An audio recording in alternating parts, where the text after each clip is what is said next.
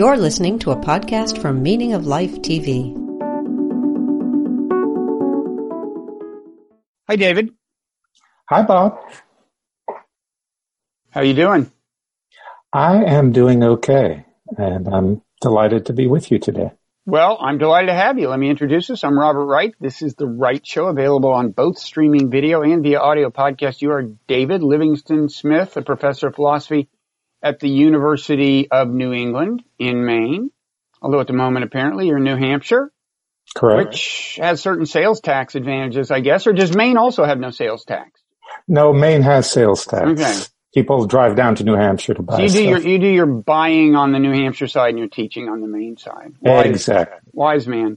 So anyway, we're going to talk about a book you've written called On Inhumanity, Dehumanization, and How to Resist It, published by Oxford University Press.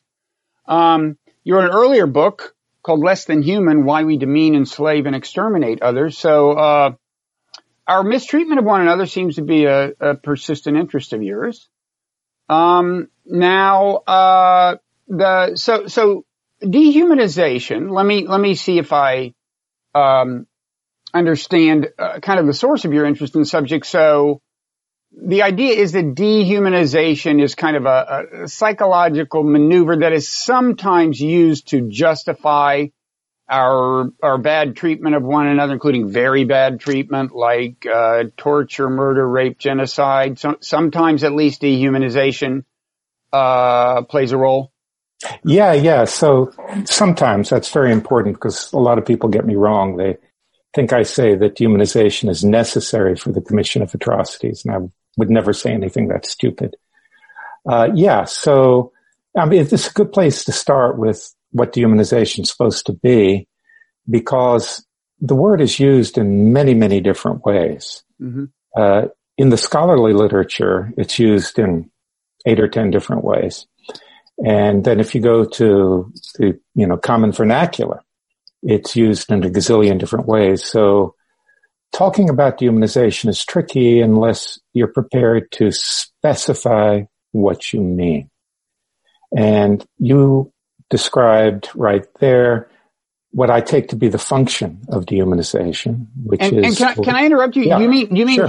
Do you mean function in the sense that this is a built-in mechanism? So I mean, if I talk about like the function of thirst as a psychological phenomenon, I would think of that as the function as being to get me to drink beverages which keep me alive, and I would think that that's built in by natural selection. Do you mean function in that sense, actually engineered into us? No, I don't. Okay. One time I was attracted to that idea. I don't think so. I think that dehumanization is typically prompted by external influences, by propaganda, by ideology that exploit vulnerabilities in the human mind. Now, whether those vulnerabilities are in any sense innate, I don't know. That's a matter of some speculation. But dehumanization doesn't sort of arise from within. It comes from without. But it's a capacity, to say the least. I mean, there's something kind of well developed in the human brain that the propagandists are playing on, I guess is what I'm Absolutely. Okay. Absolutely. So one of the things that makes the study of dehumanization, the proper study of it, challenging is because it lies on that interface between the psychological and the social / political, right? So yeah, there's got to be something in the human brain for anything to have an effect on human behavior, mm-hmm. right? And this sort of rhetoric and propaganda and ideology certainly does have effects on human behavior. I think it's important right out, because we started on that. Let me clarify function, and then let me take a step back and say exactly what I mean by dehumanization. Okay. So there are all sorts of things that have functions. Washing machines have functions, to use my favorite example. And by function, I mean there's something that they're for. And I think that dehumanization is a kind of a gimmick, a kind of form of self-engineering that human beings have developed over time to overcome inhibitions against doing terrible things to conspecifics. Okay. So that's its function. Its function is to selectively disable inhibitions. Let's use the term violence, broadly violence. The inhibition against violence. So yes, we by nature are not inclined to just walk up and kill people. We're a social species, but you think for that reason it takes some kind of override mechanism in a sense. Yeah, and it's not the only one. So, like you said, we're not only a social species, we're a hypersocial species, right? We are intensely, incomparably social. And any social species has to have these inhibitions. I mean, we can't maintain a social way of life while being at each other's throats. But we also have these great big brains and can think in terms of means and ends and can think, well, it would be pretty advantageous to wipe out our neighbors and enslave them, steal their stuff, and so on. Mm-hmm. And so over time, our ancestors developed various means of overriding these inhibitions, the use of intoxicants, for instance, mind-altering rituals, religious ideologies, all kinds of things. And dehumanization is one of those. Okay. So let me just throw something in to kind of maybe foreshadow a direction the conversation will eventually take is I know there's disagreement over the question of the role dehumanization plays and I know that Paul Bloom, who has been on this show, has had criticisms of your worldview.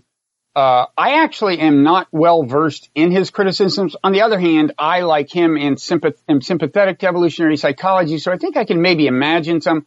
So anyway, I'll as the conversation goes on, I'll try to serve as a proxy for Paul without having any idea as to whether I'm actually doing a good job, because I haven't. Good luck. But anyway, I'll ask you I'll raise some of the natural doubts that might arise to someone. But why don't we, or at least to someone of a kind of a Darwinian persuasion, but why don't we go ahead and flesh out the idea a little more.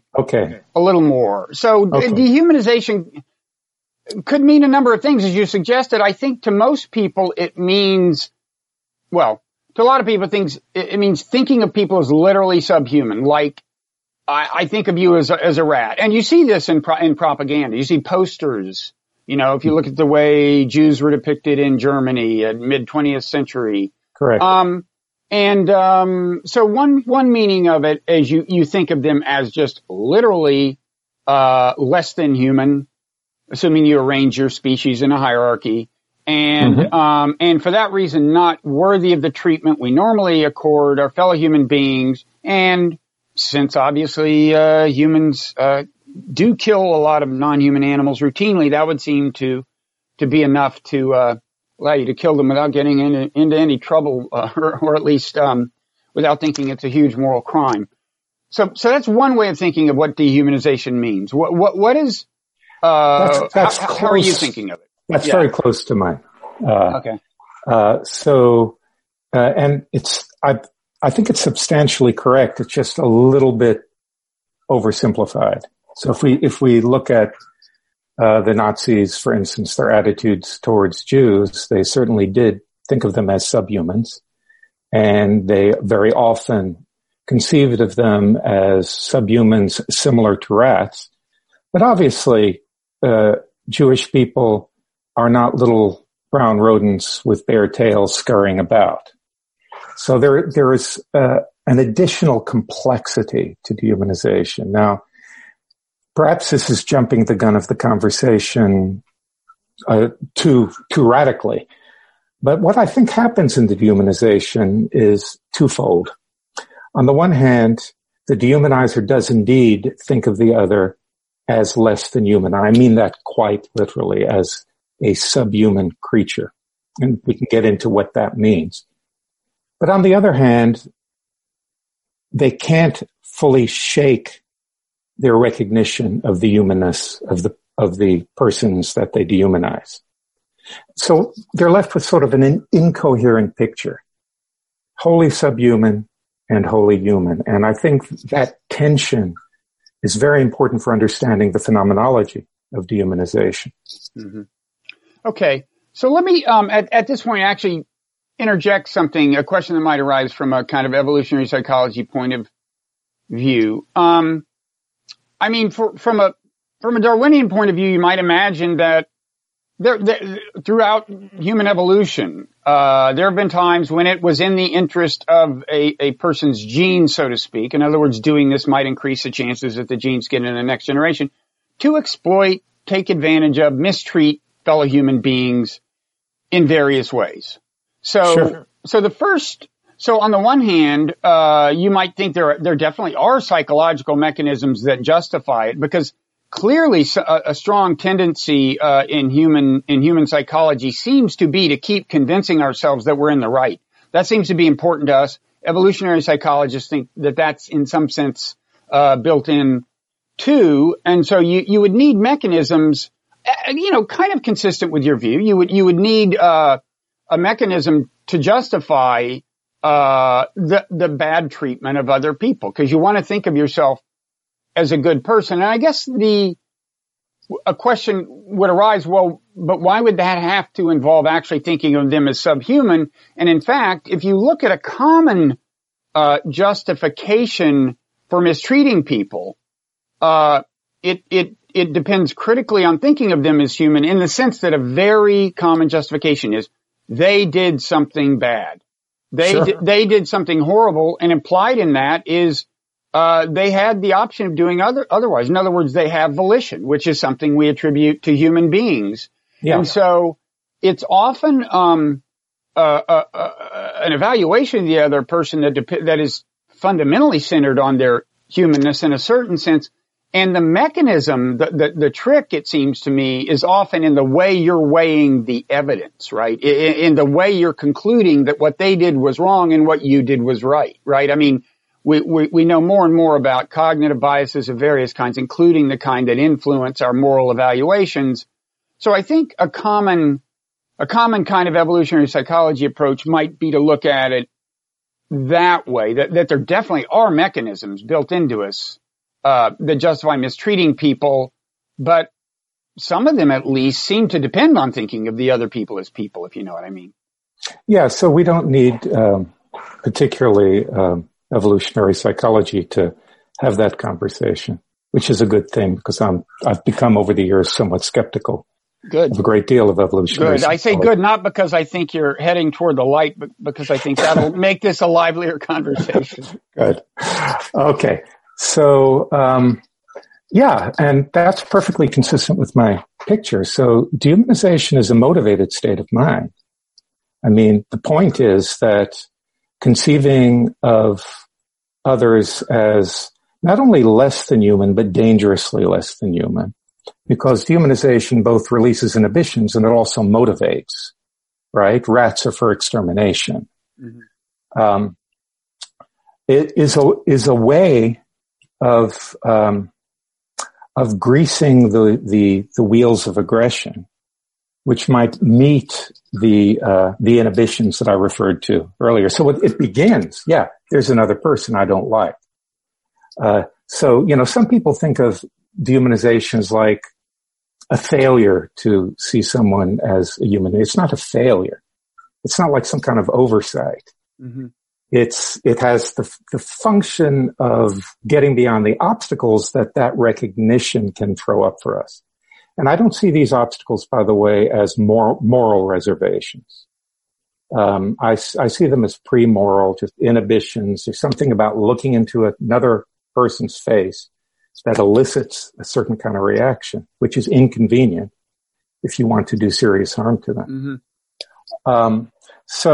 So that's one bit of it. But if we actually look at examples of dehumanization, dehumanized people, there is, I would say, virtually always an implicit or explicit recognition of their humanness. At the same time, they're being dehumanized. And one way that shows is the reproach that they deserve it.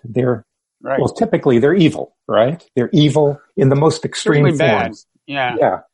And, so if we take the role of dehumanization in genocide, which you find in certainly every genocide that I've studied, genocides are really moralistic. They're geared towards ridding the world of evil. Right. And I think that comes from the thing I mentioned earlier, that when we dehumanize others in response largely to what we're told. So the Nazi race expert gets up and says, well, those Jews, they look human, but they're not human. They're Untermenschen. And they're the authorities. Literally means subhuman? Subhuman, yeah. Mm-hmm. They're the authorities. So, we take it on board for loyal German citizens. We take that on board, but at the same time, we cannot shake our perception of these, especially up close and personal, as human beings. So it's that odd combination of representing the other in one part of the mind as subhuman and representing them in another part of the mind as human, which creates this distinctive tension. And we can see this in the language of dehumanization. What you typically find is people sort of cycling back and forth between referring to the other as human and referring to them as subhuman, sort of a duck-rabbit situation. Okay. So, let's see where to go from here. Well, one question is, I assume you, like the rest of us, have occasionally had revenge fantasies. Yes. So how would you say you're thinking of the person when you're having, and I mean, they can range from actually wanting violence to befall a person, I guess, to maybe more commonly, I hope, some other misfortune that makes them suffer, but is not lethal. Yes. But what kind of shift, how are you thinking of if it's possible to characterize how you're thinking of the person in your typical revenge fantasy? Oh, it's somewhat cartoonish, actually, when I have a revenge fantasy. I imagine some misfortune befalling them, mm-hmm. and or some fabulous success that I'm experiencing, right. which causes them to or be you're envious. The one who does the brilliant riposte that humiliates them and ruins their career. Yeah. One my personal favorite. Yeah, that's a good one. Yeah, thank you. But how are you thinking of the person, leaving aside the revenge? I'm not really. Right, this is going to sound a little bit misleading, but maybe I can clarify. I'm not really thinking of them as a person. In other words, as a subject with hopes and fears and so on. That's what I meant when I said it's kind of cartoonish. Okay. It's kind of flat. So you would say it begins there. So you would say if you're hoping that some good fortune will befall someone, maybe they've done something nice to you or something laudable, then you're thinking of them as a full-fledged person, whereas if you're having a revenge fantasy, you're not quite. Yeah. Yeah. Okay. Yeah. I think that's probably correct. I think that, that's probably a good approximation of my mental states. Okay. So you've evaded that line of attack. What I was going to say was, to me, it seems like when the people if I have like an enemy. Yeah. I just kind of think I'm thinking of them as people. And in a certain sense, the revenge fantasy depends on thinking of them as very much like you, because what's going to make them suffer is something that would make you suffer, right? It's like humiliation. Sure. It's like a classically human, thing. Yeah. So look, I have actually, I didn't realize, what you were getting at a moment ago. So let me, unevade. Okay. No, I think in both cases, I think of them as people. It's just that when I'm having a revenge fantasy, it's a kind of more simplistic, less rich, picture of them. It's cartoonish. I'm not dehumanizing them in that state at all. Yeah. So in my sense of dehumanizing. And you're not objectifying them in the most literal, straightforward sense. In other words, imagining that it won't hurt them, that they're just a material object. So maybe it'd be good to talk about kind of essentialism and the perception of essence, because I know, it seems to me this figures into almost any good account of a mechanism that justifies mistreatment of people, and it certainly, I think, figures into yours. So you're seeing us as having a natural tendency to kind of perceive essence in things or to attribute essence to things? Yeah, so I draw on the psychological literature that was formally kicked off by Medin and Ortoni 1989 in their paper Psychological Essentialism. And there's a very extensive and robust psychological literature on this. So basically the idea is this, that we human beings have a disposition to, first of all, divide the world up into what philosophers call natural kinds, that are kinds of things like biological species, which are supposed to be independent of our classificatory practices. Now think of the periodic table of the elements. That's the paradigmatic example of natural kinds. And to understand kind membership as fixed by the possession of an essence. And an essence would be an unobservable something, in some sense, inside the thing, that makes any individual a member of that kind, and which is causally responsible for their observable properties. So an inner dogginess is what makes dogs dogs. Inner humanness, historically associated with the idea of the human soul, is what makes human beings, and so on and so forth. Now, that's a really, really important idea for understanding dehumanization, because as soon as you start thinking about dehumanization, you're confronted with a puzzle. And the puzzle is, how can someone look at another member of our species who in every significant respect is indistinguishable from those that they would consider human beings and consider them subhuman, right? And so psychological essentialism helps us with that, because it is consistent with the idea that the appearance may belie the essence, that one could be a counterfeit human being, a human-looking being with a subhuman essence. And this is an idea we pick up really, really easily. I mean, a lot of, say, horror fiction depends on this idea that, you know, the vampire looks like a person, but they're inside, they're radically different. Right? So that's one of the, it's like essentialism is essential for understanding dehumanization. Otherwise, it just doesn't make sense. Yeah, there's a psychologist, I think a psychologist who's done interesting experiments. Is it Susan, is it Gelman, something like that? Gelman. Susan Gelman. Yeah. Where she actually takes kids, and I forget exactly what she does, but does she take like stuffed animals and start changing parts of them? Or maybe she just asks the kids what, but anyway, there are a number of experiments with kids. Right. Where they take, say, a classic one is the kid is shown a picture of a porcupine, which is then the child is shown that it undergoes surgery and it's morphed into the form of a cactus. And then the child is asked, well, is it a cactus or is it a porcupine? And the child says, it's a porcupine. So the appearance is not significant. When you ask the child, well, why is it a porcupine? They say, well, it's made out of porcupine. In other words, there's something inhering in the porcupine which makes anything made out of that thing a member of that kind. Something inside it.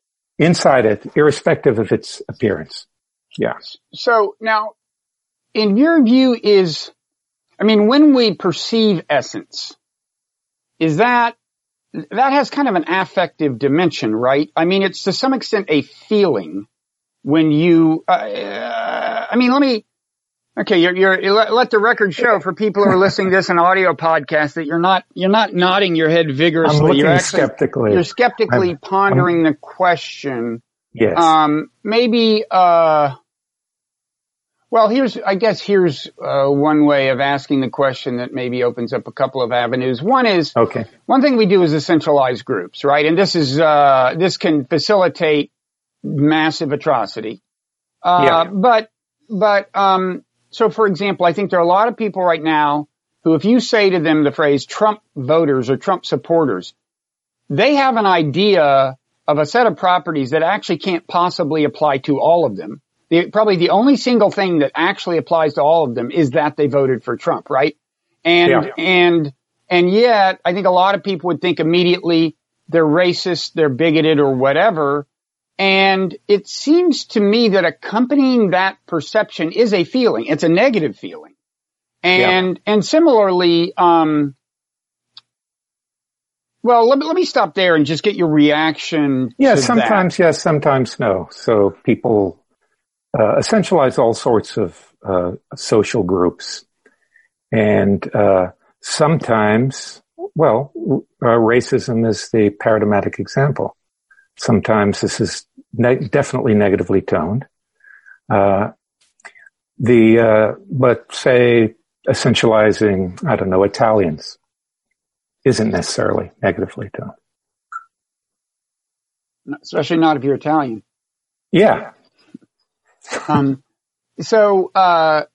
Okay, I guess what I was getting at is it seems to me, and I should say, getting kind of, seriously into mindfulness meditation. I'm not very good at it or well equipped to do it, but putting myself in situations where I had no alternative but to do a lot of it has kind of influenced my view in the sense of making me more attentive to the way I am affectively reacting to the various things.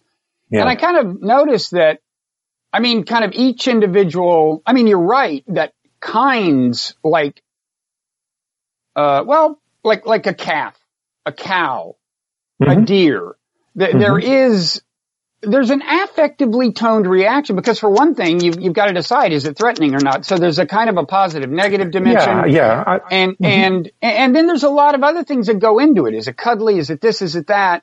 And what I want to say is, with people, I noticed I attribute a different essence to every person.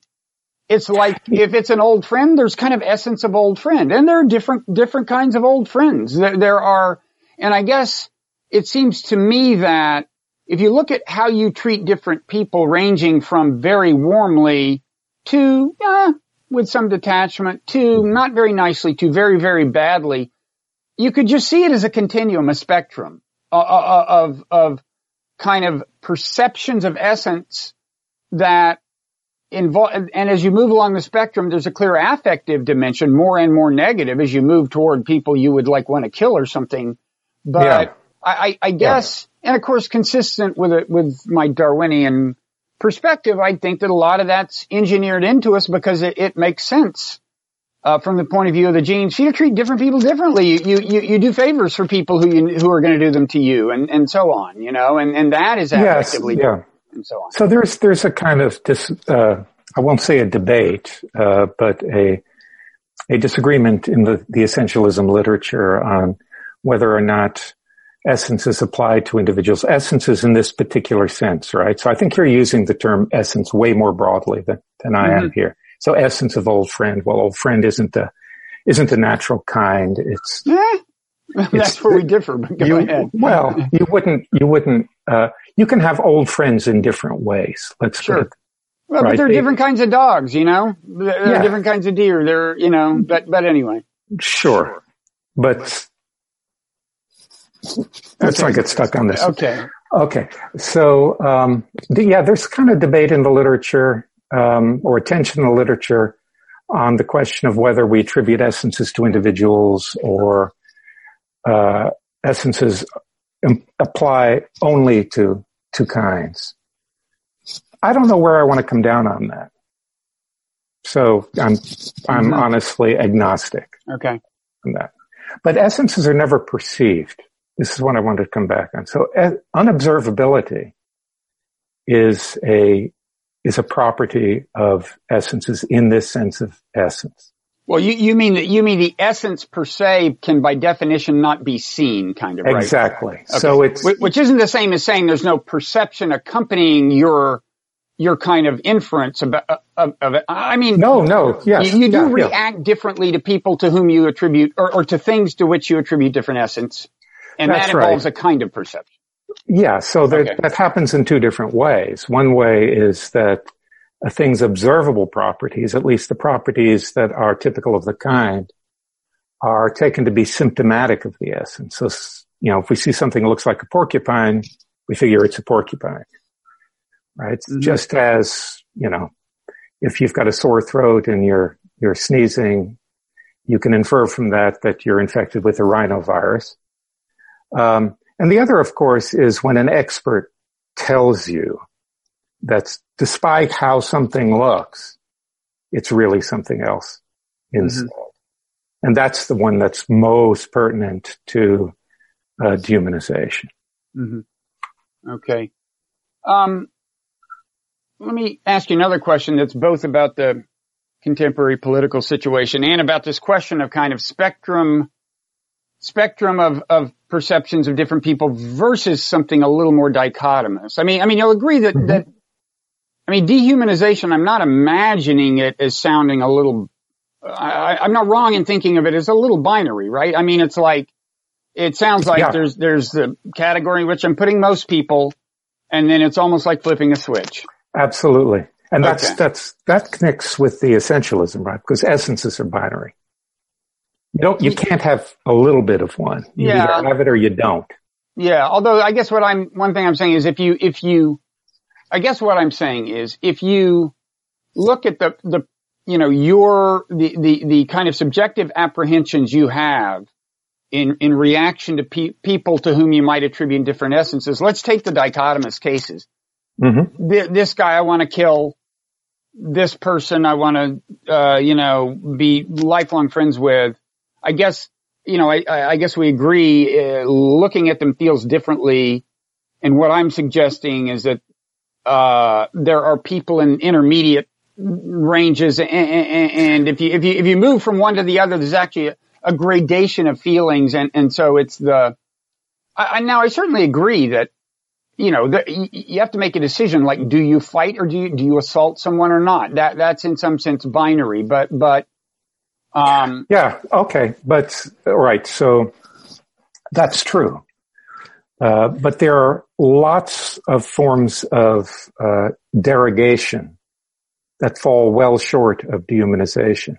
In fact, I think that dehumanization usually has a precursor in racialization.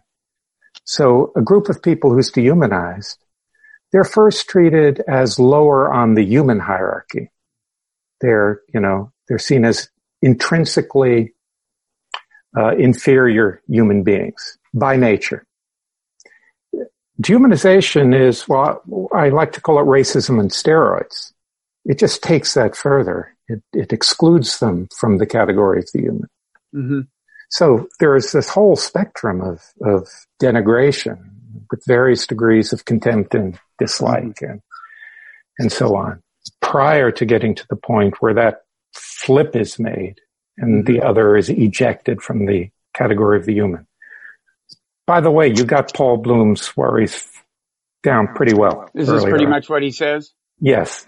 He kind of takes an intermediate position. So he's in between me and Kate Mann. Kate Mann is an out and out skeptic for the reasons that you articulated. Mm-hmm. Paul thinks, dehumanization is a thing, but it's very often the case that our hostilities to others are motivated precisely by our recognition of them as human beings and our use of animalistic slurs like you pig or something like that mm-hmm. Only makes sense in the context of realizing that they're human beings and realizing that they regard themselves as human beings. Mm-hmm. That's what makes it humiliating for them. Right. The idea. Yeah. Right. Okay. And so I don't discount any of that. So Kate Mann is a complete skeptic. I've actually had her on the show, but I was talking specifically about her book. I think it's called Down Boy. Is it? Down Girl. Down Girl. Right. Okay. So that's interesting because the title suggests dehumanization, right? I mean, Down is usually it's a dog. That's the second word in that, right? Right. Down Boy is applied to dogs, right? Mm-hmm. Yep. So I'm a little, but she has a chapter on dehumanization. Okay. Yeah. It's been a while. But she's not, now there presumably are some, feminists, who who are on your side, or is it a... Oh, yeah. No, there are a spectrum of views. Uh-huh. So yes, there are feminist philosophers who are certainly on my side. Okay. And there's some who are on Kate's side in this. Okay. So to get back to, the current political situation. So it's famously polarized. In fact, we're at a moment where I think a number of people feel things, I've heard people say they feel things are slipping out of control. Some calamities have coincided in an unfortunate way, including, of course, the pandemic. And, and I say that because this probably won't, may not run for a couple of weeks or something. So who knows where the country will be by then. Yeah. But there are people who think right now that we're at a point where it could be in a much worse place. Like, I just this morning on social media, I saw a guy who owns a mansion in St. Louis and his wife holding guns. I don't know if you saw this. He had like an assault rifle. She had a pistol. Apparently they live in a gated community. And some Black Lives Matter protesters had violated the perimeter in their view. And they weren't on his property, but it was all private property, I guess. Anyway, that's a little alarming. And, so there are people who, they're now starting to talk seriously about civil war. Chances are it won't happen, but a lot of people think it's no longer beyond the pale. How would you, I guess my question is, I'm sure you've seen civil wars where things, got to a point where you would say dehumanization was playing a big role. Would you say that right now, as you see the psychology of polarization, which is to say some people kind of hating what they think of as Trump supporters, some Trump supporters hating what they think of as, say, cosmopolitan elites or however they define the group, do you see the concept of dehumanization, the phenomenon of dehumanization already entering the process? To some extent, yes. But it's certainly on the extreme right, dehumanization has entered the process. But dehumanization is always around on the extreme right. I think we certainly have incipient dehumanization, that the way this polarization involves essentializing the others. And this is going to sound really, really weird, but it's close to racialization. So, see, what I think happens in racialization is simply that some group of people with whom one has conflict of one sort or another, or with whom one wishes to oppress, is regarded as essentially inferior, irredeemably different, and that difference is transmitted by descent. And certainly, I think we're getting there with respect to these political groupings. Yeah, no, that's a precursor. You said it might sound weird to compare it to racialization. It doesn't seem weird at all. I mean, I think, in both cases, you're attributing essence to a group. Yeah. And it's a negative essence. Yeah. And they're irredeemable because it's an essence, right? Now, are there, kind of prescriptions, that grow out of your worldview as they apply to this current situation? In other words, can you, if you can solve the problem, I'm willing to write your name in, on the ballot in November, but, are there, you're shaking your head in despair. For too long, important things have been unattended to in this country. So unlike other nations, nations tend to be born in violence and commit atrocities. It's just a fact. But we've never been brought to our knees for hours.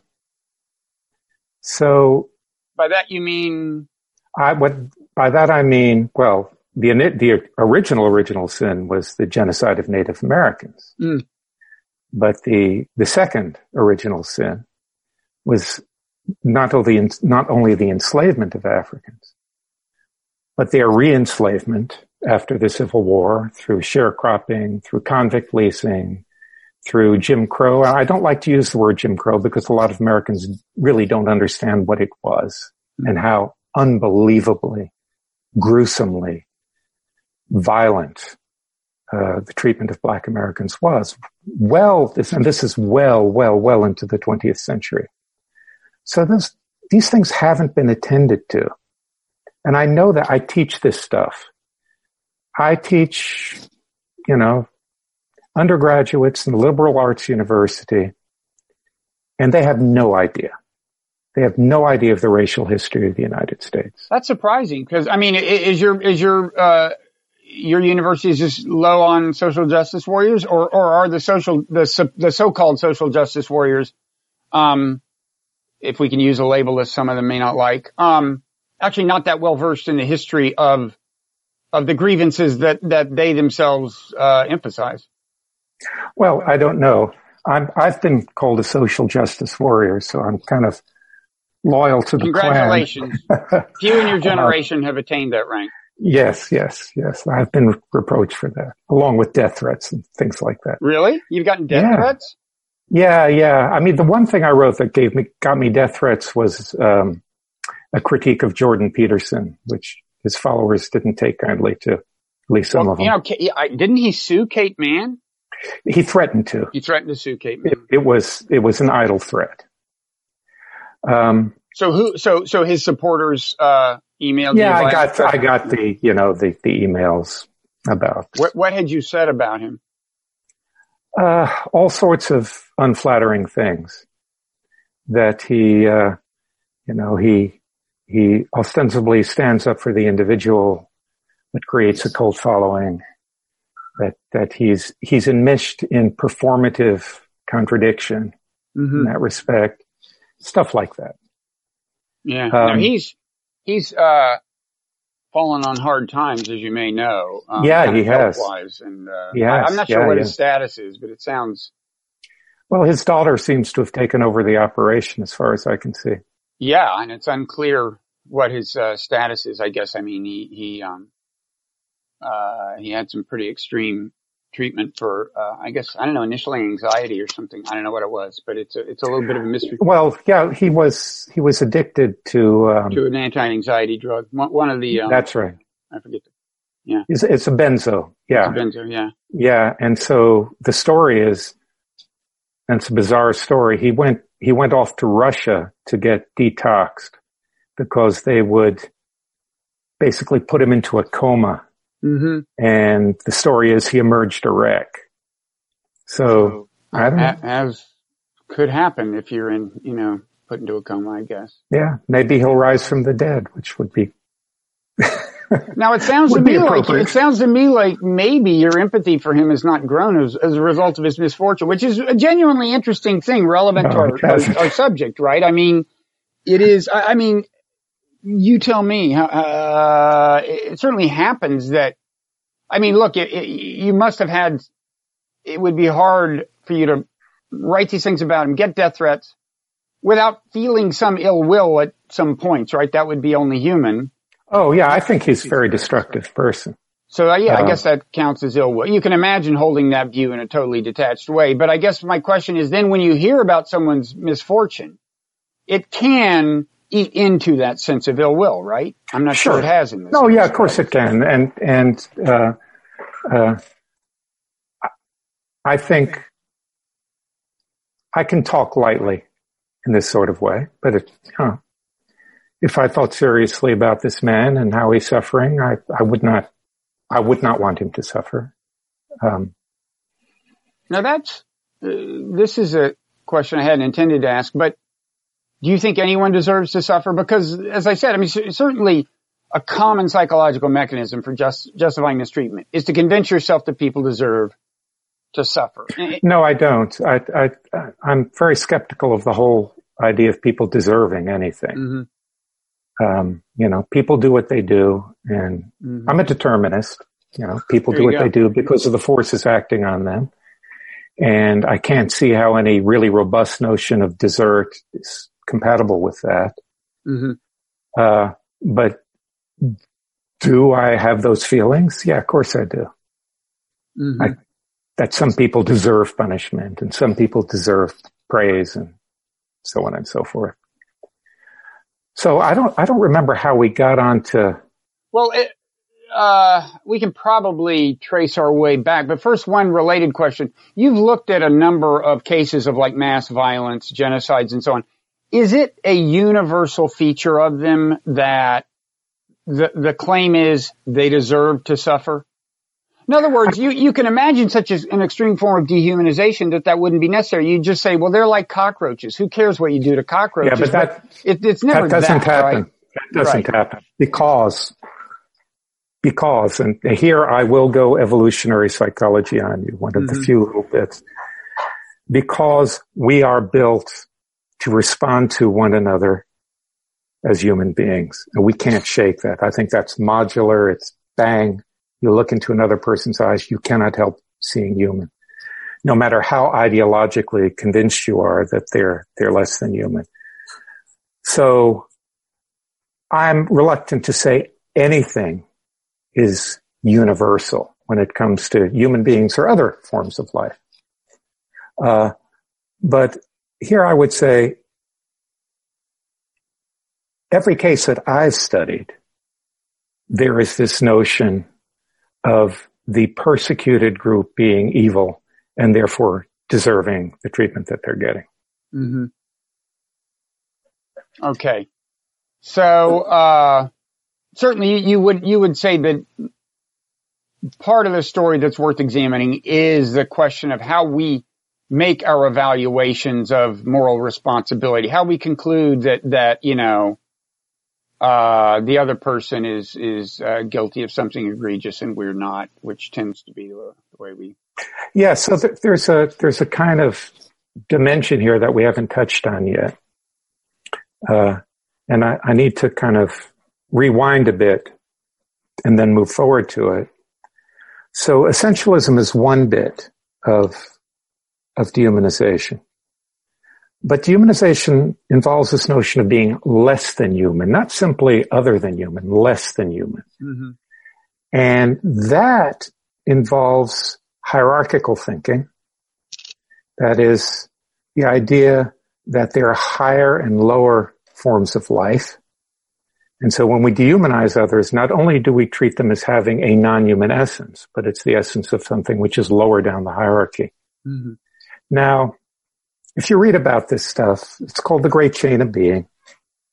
And the view that almost everyone takes of this is that the idea of a hierarchy of nature extending from God at the top down to dirt at the bottom, with every other kind of thing having a rank somewhere in between, and we human beings modestly placing ourselves just below the angels, was a model of the universe that originated in late antiquity, drawing on ideas from Plato and Aristotle. It lived its life. It faded out in late 18th century, early 19th century. I think that's utterly false. Mm-hmm. It's false, I think, for two reasons. One is that the idea of a natural hierarchy is much more widespread than Europe or civilizations touched by Europe. So in pre-conquest Latin America, we have this notion. Everywhere we have this notion of higher and lower. And also it lives on in our own heads. I mean, if you ask someone, well, don't you feel bad about swatting that mosquito? Well, the response is, it's only a mosquito, right? It's killable. Whereas other things aren't killable. So there's kind of a hierarchy of moral obligation when we look at the world in this sort of way. So these two things interact. Now, to get to the point that I wanted to get to, in my original formulation of dehumanization in my book, Less Than Human, I said, well, when we dehumanize others, what happens is we attribute the essence of a non-human, of a subhuman, a creature that we regard subhuman, because biologically that Darwin after Darwin, we should have gotten rid of the great chain of being, but it stuck around.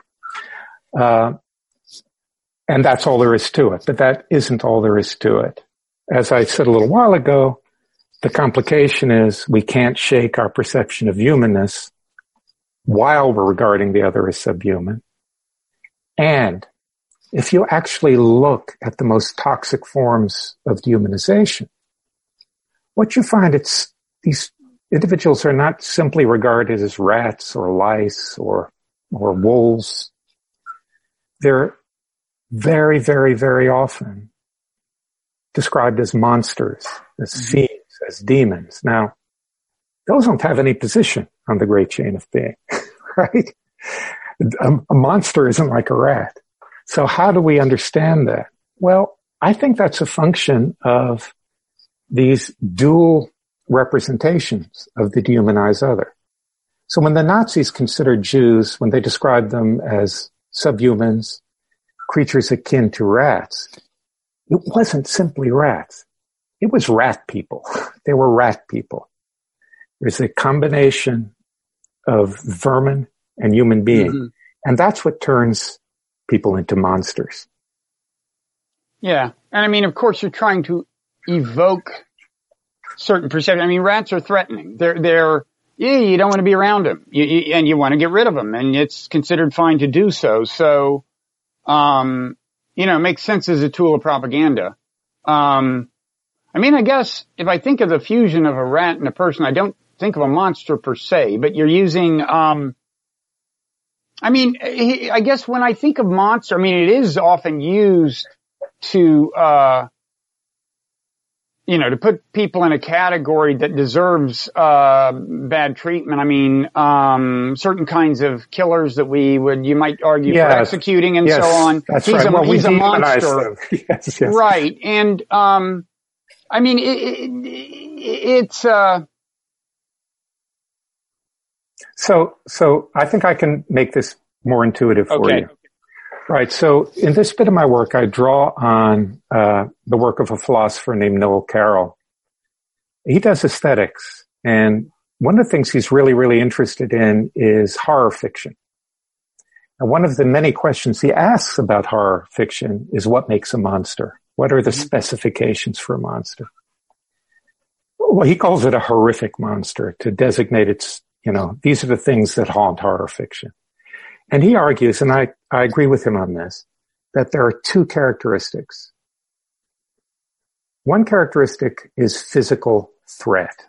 So the monster has to be a malevolent being. It's out to hurt you, to kill you, to harm you, something of that nature. But that doesn't distinguish monsters from, angry grizzly bears or serial killers or any other of a number of dangerous beings. Mm-hmm. Crucially, the monster has to be what he calls cognitively threatening. I use a different term. I use metaphysically threatening. But for the purposes of this conversation, let's stick with his terminology. Meaning formidable in terms of intellect? Is that what cognitive? No. That's why I don't like the term, because it suggests precisely that. Something that is cognitively threatening violates the natural categories that we place things in. So, for instance, think of a werewolf. Mm-hmm. It's human and it's a wolf. So it transgresses these categories, and that is disturbing. There's a literature on this, a psychological literature going back to the very early 20th century. The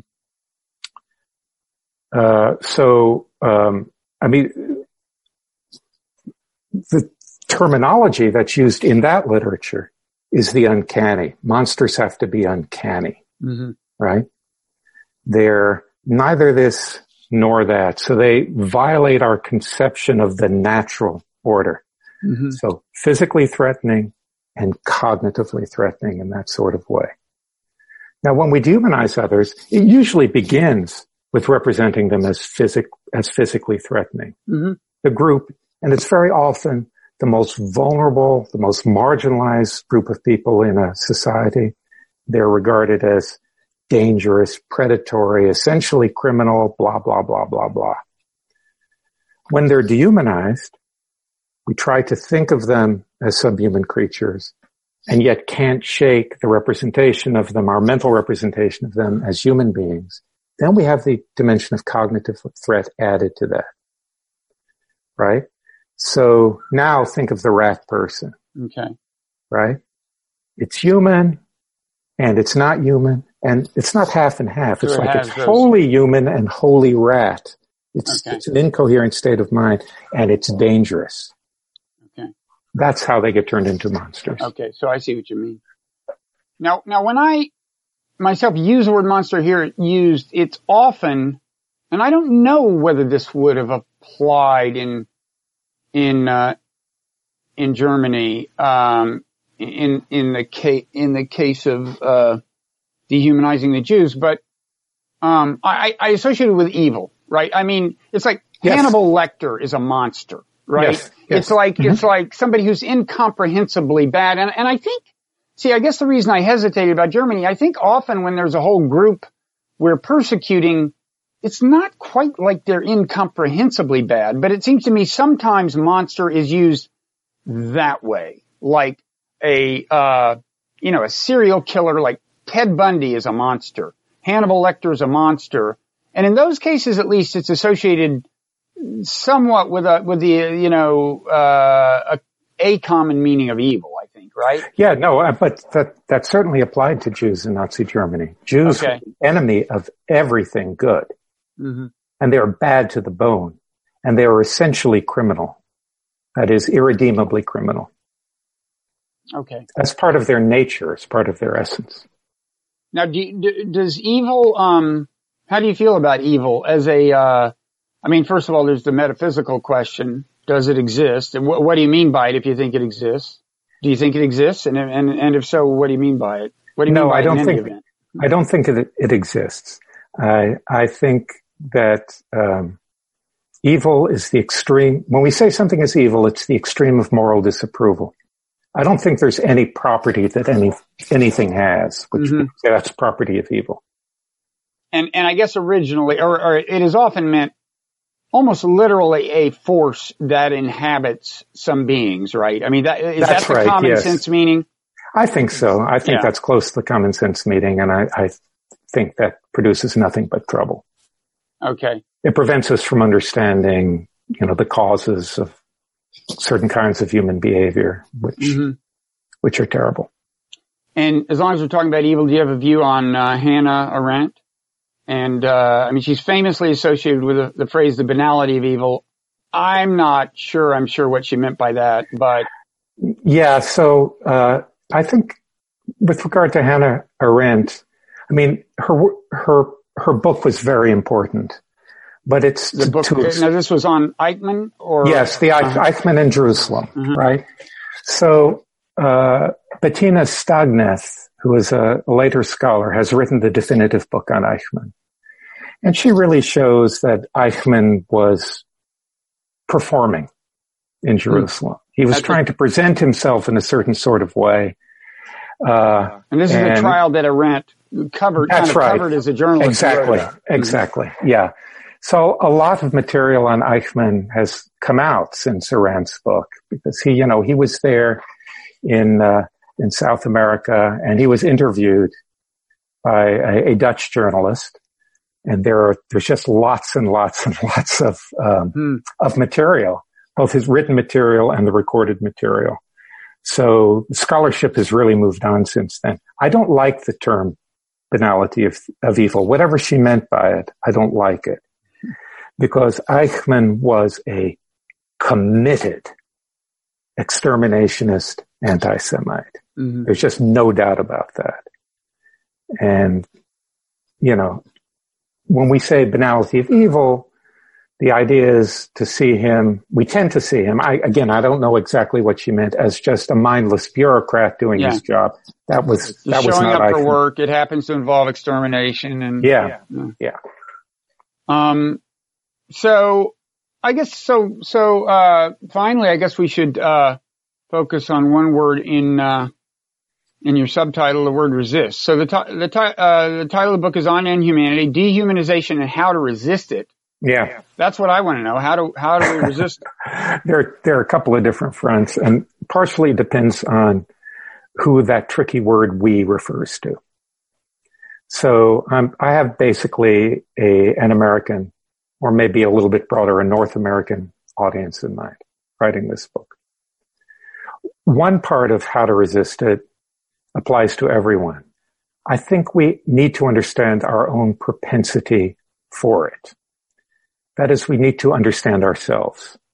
Human beings just have a vulnerability based on our psychological dispositions to fall prey to certain kinds of powerful political rhetoric. And I'm using the word political in a very broad sense. It could be from a religious authority. It could be from people in our community, our local, pastor or whomever. But there's certain things that we're suckers for. Now, there's a bit in the book actually going into a little bit more detail about how some of the most effective forms of propaganda work. To put it in a formula, to simplify somewhat what I say there, the skilled propagandist first gets us to feel vulnerable and then gives us a magical solution to our vulnerability, offers us salvation. And if we're feeling sufficiently vulnerable, as I think deep down we all do as human beings, the politician simply plays on it, makes it more salient, then we very readily swallow the magical solution. And that magical solution very often involves they're out to get us, they're dangerous, they're less than human. We need to protect ourselves. And that's how genocides start, right? We got to protect ourselves from these evil ones. Okay. So we need to understand that we're all capable of this. We need to understand something about what it is about us that makes us capable of this, what our vulnerabilities are psychologically. And that allows us to remain vigilant, at least gives us a fighting chance. The other is external. We need to, we need to be vigilant in making sure that freedom of speech is developed, is supported. Now, it's a two-edged sword, right? Because the dehumanizers take advantage of this. This was a Nazi, the Nazis were always complaining in the early days that the authorities were clamping down on freedom of speech when they had problems with what Hitler was doing. We need a free press. We need to take action against incipient dehumanization, and that's racism and the essentializing of social groups. So it's both inward and outward. I think understanding history is very, very important in this. Because if you understand history properly, you cannot sustain the illusion that we, whoever we happen to be, are incapable of such horrors.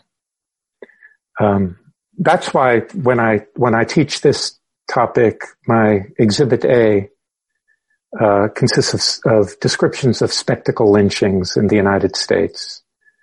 These lynchings where thousands of people attended. The victim was tortured and then burnt alive, tortured for hour upon hour in the most unbelievably gruesome. And they always believed the victim had done something horrible.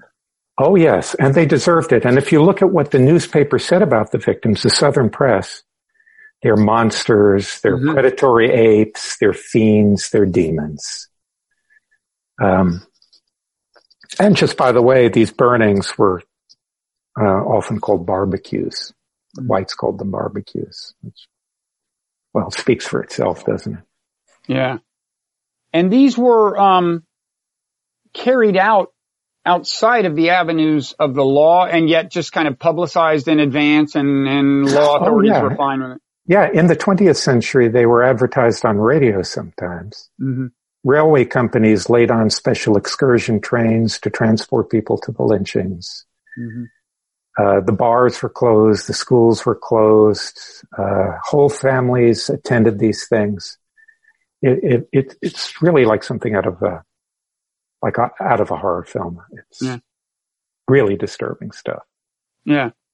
No, if you take in that we did that, then it kind of deflates American exceptionalism, that sort of illusion, which is terribly easy for Americans to maintain precisely because we didn't lose the war. Yeah, and I think the we is important. I mean, I'm a firm believer in the idea that as hard to imagine as it is, we all could, if we felt sufficiently threatened and were sufficiently convinced of A, B, and C, wind up doing things we don't believe we could do. Yep. Okay, so well, thank you. Anything else you want to say about the book aside from buy it? It's officially published in 2 days from the time of this recording, so it'll be out. Yeah, we would never do that to you. We'd make sure it's for sale before we. Yeah, it will be for sale. Buy it. Buy multiple copies. Okay, and is there any place where people can find other work of yours? I mean, anything. A Twitter handle you want to advertise? Yeah, they can go to my website, which badly needs updating now, but will be updated by the time this is broadcast. So it's davidlivingston.smith.com.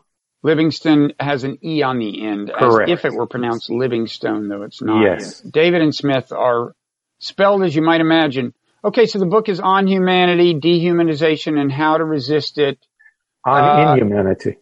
Did I say On Humanity? Yes. A lot of people do that. That can be your next. That can be your next book. I don't do Sweetness and Light. Well, I don't know. You say you can tell us how to resist it. That's Yeah. We have to accept some darkness in ourselves in order to do that. To get to resistance. Okay. Well, thank you so much, David, and good luck with the book. Thank you so much, Bob.